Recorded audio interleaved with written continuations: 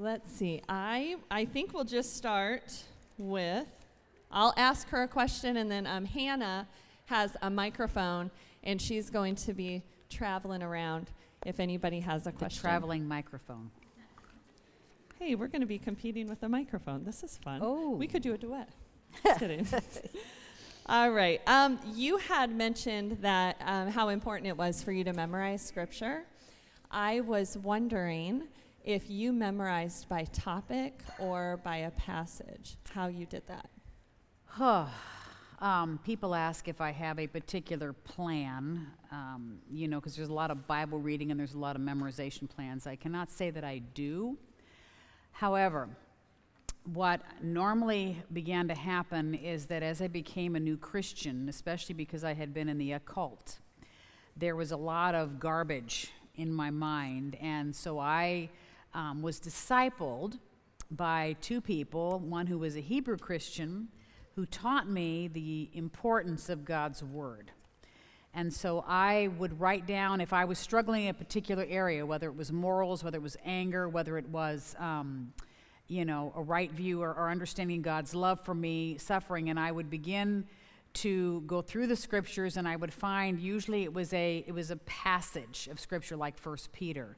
And I would start to memorize and dwell on it, and I would walk through it. I would write it down, and literally I would walk through the apartment. It wasn't a house back then, and just start memorizing it and quoting it until it became a part of me. And again, with the trials that God brought for the first 7 years, I was saved at 22. I met my husband and then was married right before I was 27. And up until at that point, I was not a surrendered Christian. I still was living, I had a feminist mindset. That's what I was raised, not raised with, but what I embraced in San Francisco and going to school there. So the Lord brought me to a place of full surrender in 1993. Using Luke 14. And, if any man will come after me, let him deny himself, take up his cross, and follow me.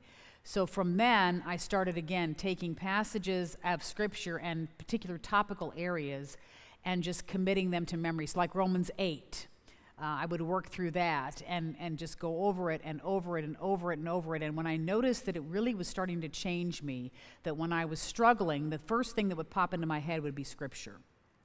And, for instance, as soon as I got the news of my husband's suicide and the panic and then the thoughts and then almost immediately Scripture that I had memorized, a lot of it on the character of God, 2 Chronicles 20, and the Spirit of God would bring that. And so I don't have a per se plan except that I do make it a practice to go through the Scriptures every single year. I use different plans for that.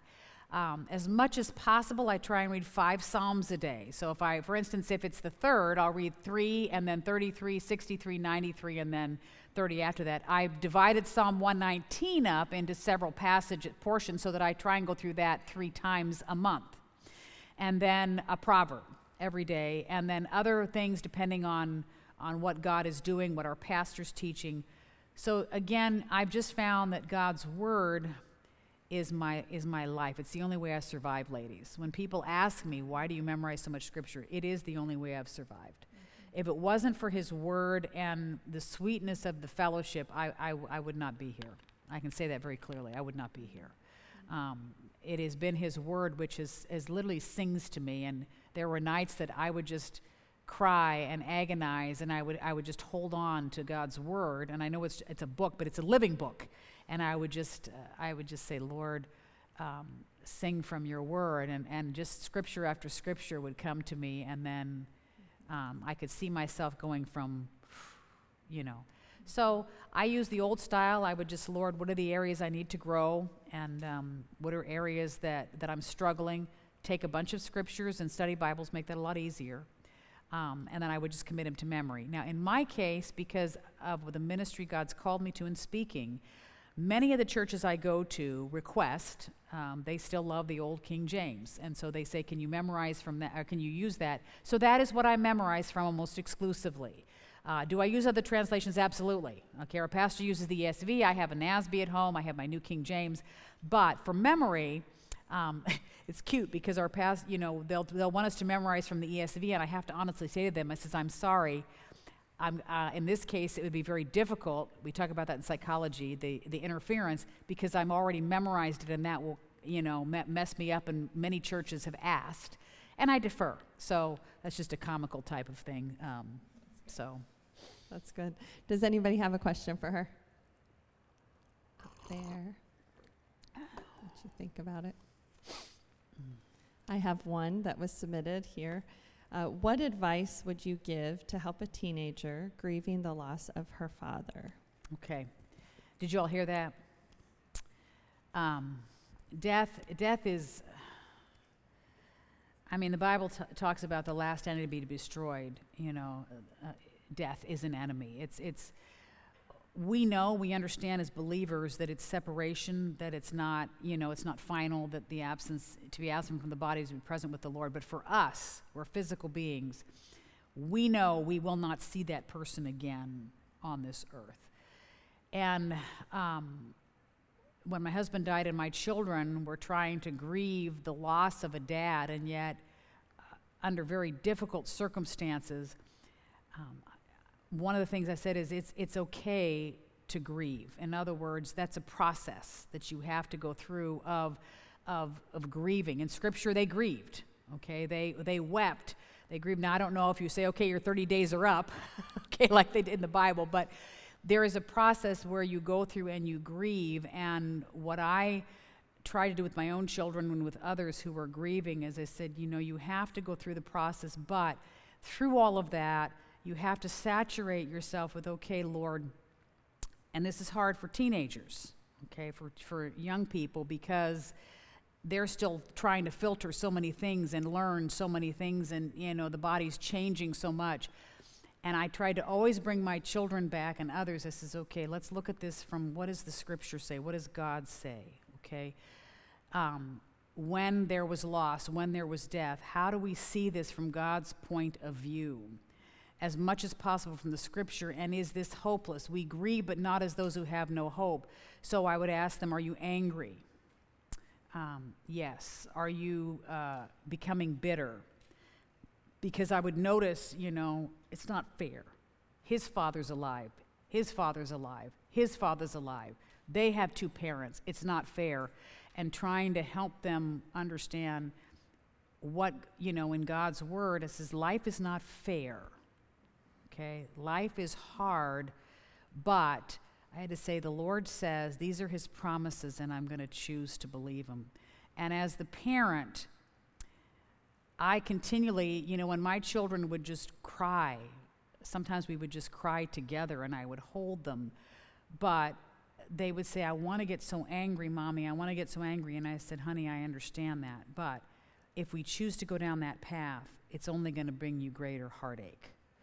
And, so I would again just say, I constantly would just talk with them as I said, this is what God has done. This is what the Lord has done. And they say, but I don't understand. And one of the greatest analogies I heard was when a pastor said this, and of course, all analogies fail with the Lord, but he said, our trying to figure out the ways and works of God is like asking an ant to explain the complexities of the internet. And I thought, can you imagine looking at an ant and saying, now, can you explain to me all this? And of course you think, well, that's ridiculous. It's not possible. I said, exactly. I said, we don't see everything. And one of the things I did say to them is, I said, if you were watching Jesus on the cross, and he was so marred he didn't even appear human, and you saw him dying and beaten, I said, would you ever think that anything good could have come out of that? And I remember, I've talked to young people and my own kids, and they said, well, no. I said, no, because we only see this. But what did God bring out of that? I said, through all that suffering and death, God provided the salvation of the world. So it says, we live here. This is the mini story. There is so much more going on that we don't see. And as a chemistry teacher, I had the privilege, and I had my kids, not all of them, in class. And I would say, okay, now, watch this. And they would say, I don't see anything happening. I don't see anything happening. I don't see anything happening. And then I would say, but does that mean nothing is happening?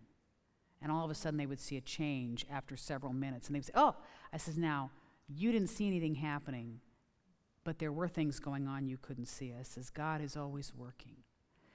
I don't pretend to understand why the Lord chooses some of the things that he does. I don't. You know, we have a former student from Northland who is in her 30s. She has 2 children, her husband, or no, I'm sorry, 1 child, her husband. She's on her 3rd round with cancer, and the chances are this one's going to take her. Do I understand that? No. But she's solid, and she knows and can share and say, but I have to go back to, I know his way is perfect. So it goes back to, how do I grieve? I grieve, Lord, this hurts, but we cry out in desperation, help me. And I always tell young people, I says, God wants to use your pain to help others. There is a very hurting world. So if you will let him and you will choose to trust him, he can use you to be the balm and the comfort for so many, that others who couldn't understand, they can sympathize, but they can't empathize. So I always try and bring them back to truth, but I let them grieve and agonize. And it is an agony. It is an agony. I cannot put it any other way. And it's okay to agonize and to feel that the pain it's horrible. It's sin. We are sinful beings. We were created. This wasn't the way things were intended to be. And, Jesus wept when Lazarus had died, even though he was going to raise him from the dead. Now, some believe he wept because he was angry that some weren't believing, but still, it hurts. But pain is part of God's plan, and he uses it. And so, again, it's a process, and one that takes a lot of time and a lot of patience. So I think John Piper said, God is always doing 1,000 things, and we may be aware of just one. Right. But he's always working, and he's always using our pain. Yeah. All right, does anybody have a question? I do, and I don't know if I'll need a mic. I have a pretty loud voice. Go ahead, Susie. So you had your experience was instant widowhood, and mine is slow because my husband has Alzheimer's. Mm. So I know that it's like a whole thing, the widowhood thing, and because I feel like a widow already. Can you kind of walk me through different scripture or things that were helpful to you? Your experience was different, or outcome might be the same as yours? Mm. When your husband dies, whether it's instant or a slow process, a part of you dies with him. And you will never be the same in that respect. Perhaps, when the realization that Jeff was gone, and I was in shock because of the way that it happened, but I said, Lord, help.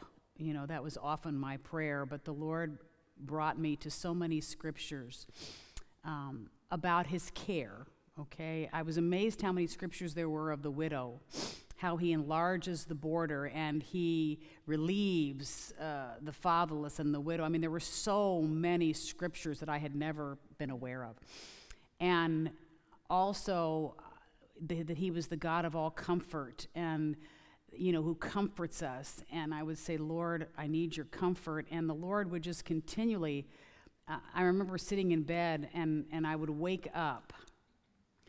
And like any wife will do, I went to do this, and all of a sudden and the realization, because I'd been dreaming about Jeff, and we were having conversations in my dreams. And I'd wake up and I'd sit here and I thought, he's gone. Mm-hmm. And it was a horror. And then all of a sudden, Psalm 27, the Lord is my light and my salvation, whom shall I fear? The Lord is the strength of my life, of whom shall I be afraid? Because I was frightened. And then in the time of trouble, he shall hide me in his pavilion. In the secret of his tabernacle shall he hide me. He shall set me up upon a rock. And God would just, again, bring scripture, and I would just sit back on my bed, and the Lord would just minister to me from His Word. In the little book, Help, I'm a Single Mom, I do have a lot in there about the journey of becoming a widow. That was the book they asked me to write, the little one, but there's a lot in there of the scripture of how the Lord ministered to me as a widow.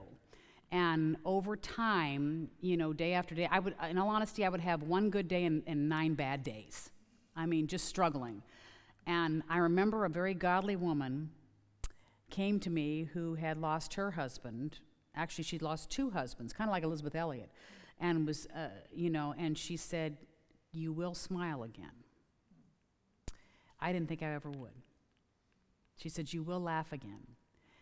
And she said, "It will get better." And at the time, it's not going to happen, But God would use people. And Northland was a tremendous balm at that time, BALM, because God used the people to minister. And that's where you ladies in your local churches, okay, that's where the body of Christ steps in. You say, "Well, I've never been through that." You don't have to be through it. Okay, you'd be surprised what presence communicates. Just being there. I remember one of the sweetest things that happened to me is I was sitting there and I was in so much pain, and one of the ladies, she didn't say a word to me. She just came, took me into her arms, and just held me, and I just, and that meant the world to me.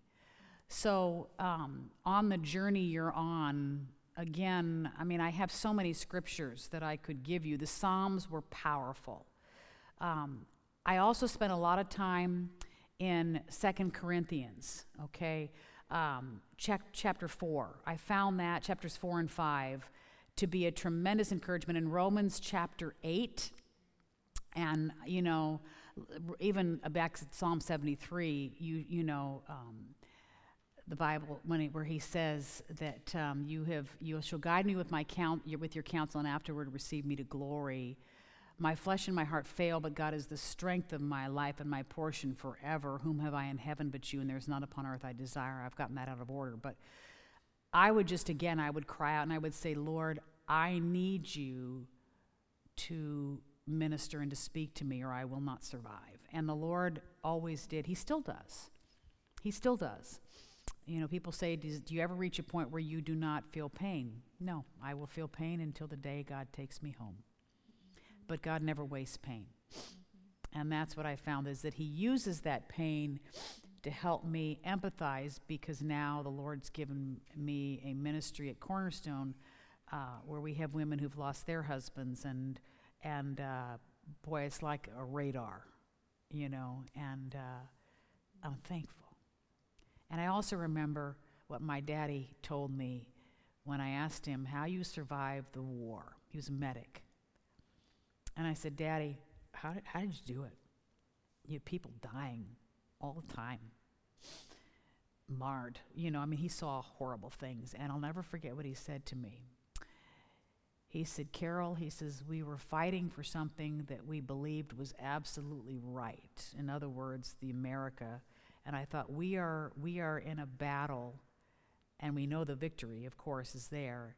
But the one thing he said is, we knew we weren't home. He said, we lived for the day when one day we would go home on American soil. And I said, that helped me, as I had to keep saying, this is temporary. And I will be home, and this pain will end, and I will see you again.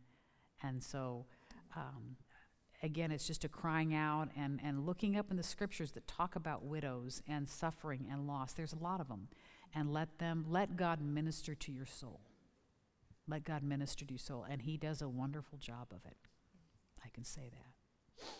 That's good. Our ministry here at Colonial is called the Together Team Ministry, because we need each other, and we do life together. So if we can come alongside each other, even if we don't understand each other's pain, but we have the ministry of presence. Thank you. Terry? Yes, I have a friend that is, I guess, dipping or wanting to become a medium. Mm. She has a daughter that is already doing this kind of thing, seeing people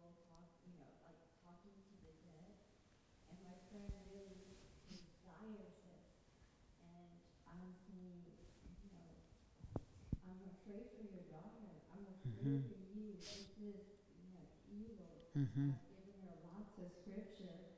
And I truly don't understand. I've always been afraid of evil spirits, and I never like to even think about it. And so God has brought something to me that's really uncomfortable for me to even think about. But the Bible says they're evil spirits. So, can you explain the attraction of the occult and that kind of thing that maybe I could minister in a more effective way? She's not a believer, so I Right, know that's right. the main thing. But Right. still. Well, clearly that's against Scripture, okay? If you're a believer, the Bible is very clear, okay, that those, you're not seeing the person, okay? The attraction for me as an unsaved person is that I was desperately empty, okay? And again, Scripture teaches in Jeremiah, it says, "My people have committed two evils. They have forsaken me, the fountain of living waters, and have hewed out cisterns, broken cisterns, which can hold no water." And because we were created for God, and there is, because we're sinful, there's that vacuum, and you're going to seek for anything or anyone who will try and fill that void. Now, nothing's going to work because only God can satisfy the soul. But I was intrigued by some of the things they could do or say and the supposed powers. Plus, I was involved with a lot of people who were into drugs, okay? And drugs, some of those things are definitely a lot of the symptoms, hallucinogenic, that type of thing. So I was attracted to that. And that kind of thing, the idea of being able to contact and do that kind of stuff was a way that I was trying to use to fill that void of that emptiness. Some people who are suffering loss say, "I just want to see my daughter," or whatever else. Again, it's a deceit, it's a delusion, it's a lie from the enemy. All of it is. And you open yourself up to that, and that is very serious. Very, very serious, because have no fellowship with the unfruitful works of darkness, reprove them. And, we don't wrestle against, the Bible says, flesh and blood, and talks about those principalities, those powers. And when I got saved, there were some, I thought I was going crazy. And thankfully, I had some godly people and a pastor who taught me and said, you used to belong to the enemy, now you belong to the Lord. And I learned the power of God's word. But empty people will seek for anything, and especially if they're grieving the loss of someone that they love, and they've been lied to, that's going to bring her back, which is a lie. Again, that's where you have to pray that God will open their eyes. I mean, I pray Scripture. The God of this world has blinded the eyes of those who believe not. And so I pray that the light of the glorious gospel of Christ, who is the image of God, would shine unto them.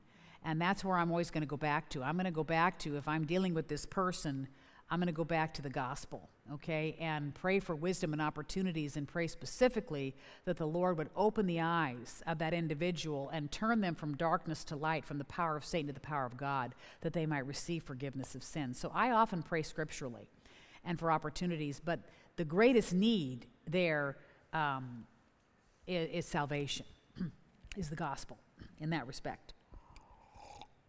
I don't know if that helps, but It does. All right. Anybody else? Yes, right here.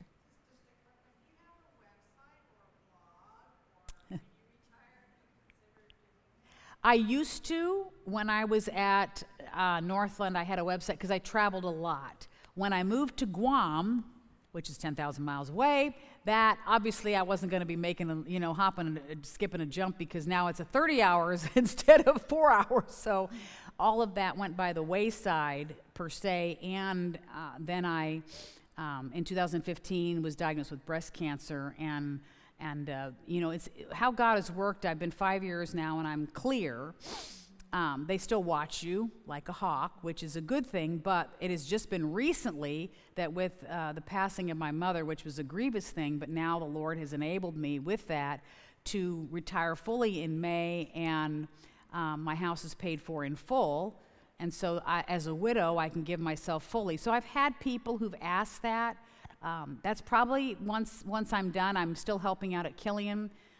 Something I've asked people who've said, can you take all the stuff that you wrote in Women of the Bible and put that into book form? Later, so basically that, I probably could do that. I would need help. I'm not a techie, okay? I'm as dumb as they come when it comes to technology. My children, 2 of my 3, have helped me in that respect, but I can learn, but that's something that people have said, would you consider? Perhaps, I just have to make sure that I never want to draw attention to self. I mean, so many blogs are just people's, this, and this. And the goal that I've always prayed and had is I said, Lord, in everything that is done, and I've failed at this oftentimes, but I've said my goal is to exalt Christ and to exalt his word and to be an encouragement to ladies. Never to make the focus on anything other than the Lord, who he is and what he's done. So that would be the focus, so. All right. How about 2 more questions? But I can ask a question while you're thinking. Okay. I talked to you about this yesterday, Carol. I noticed that you're wearing your wedding rings, and I wanted you to comment on that. And I also wanted to ask you if you believe that Jeff was a believer. Okay, good. For a while after my husband died, I did wear them, and then for years I took them off. And again, well, you're not married anymore. I says, that is true. And people would sometimes say, do we call you Miss Trahan, Mrs. Trahan? And I said, well, I said, I was Miss Willette. I said, I am not Miss Trahan, I am Mrs. Trahan. And so it was just a funny thing. But, sometimes people say because of the sins that my husband committed, they said, but he was an evil man, he was a wicked man. And I said, excuse me. I said, so was his wife. Sometimes we tend to think that the sins that, in immorality, especially in the case of certain types, are worse than others, but God hates sin. And my sins of not being submissive, of being angry, in the world there are consequences that are graded, but I realize that I am such a sinful person, and I will never forget, after Jeff was confronted, for a couple of days he said, no, I didn't do this. But I will never, it was a Thursday morning at 4:30, and I came out October 6th, and I noticed he was on his knees praying, and he had a very clear testimony of salvation, of how God had saved him.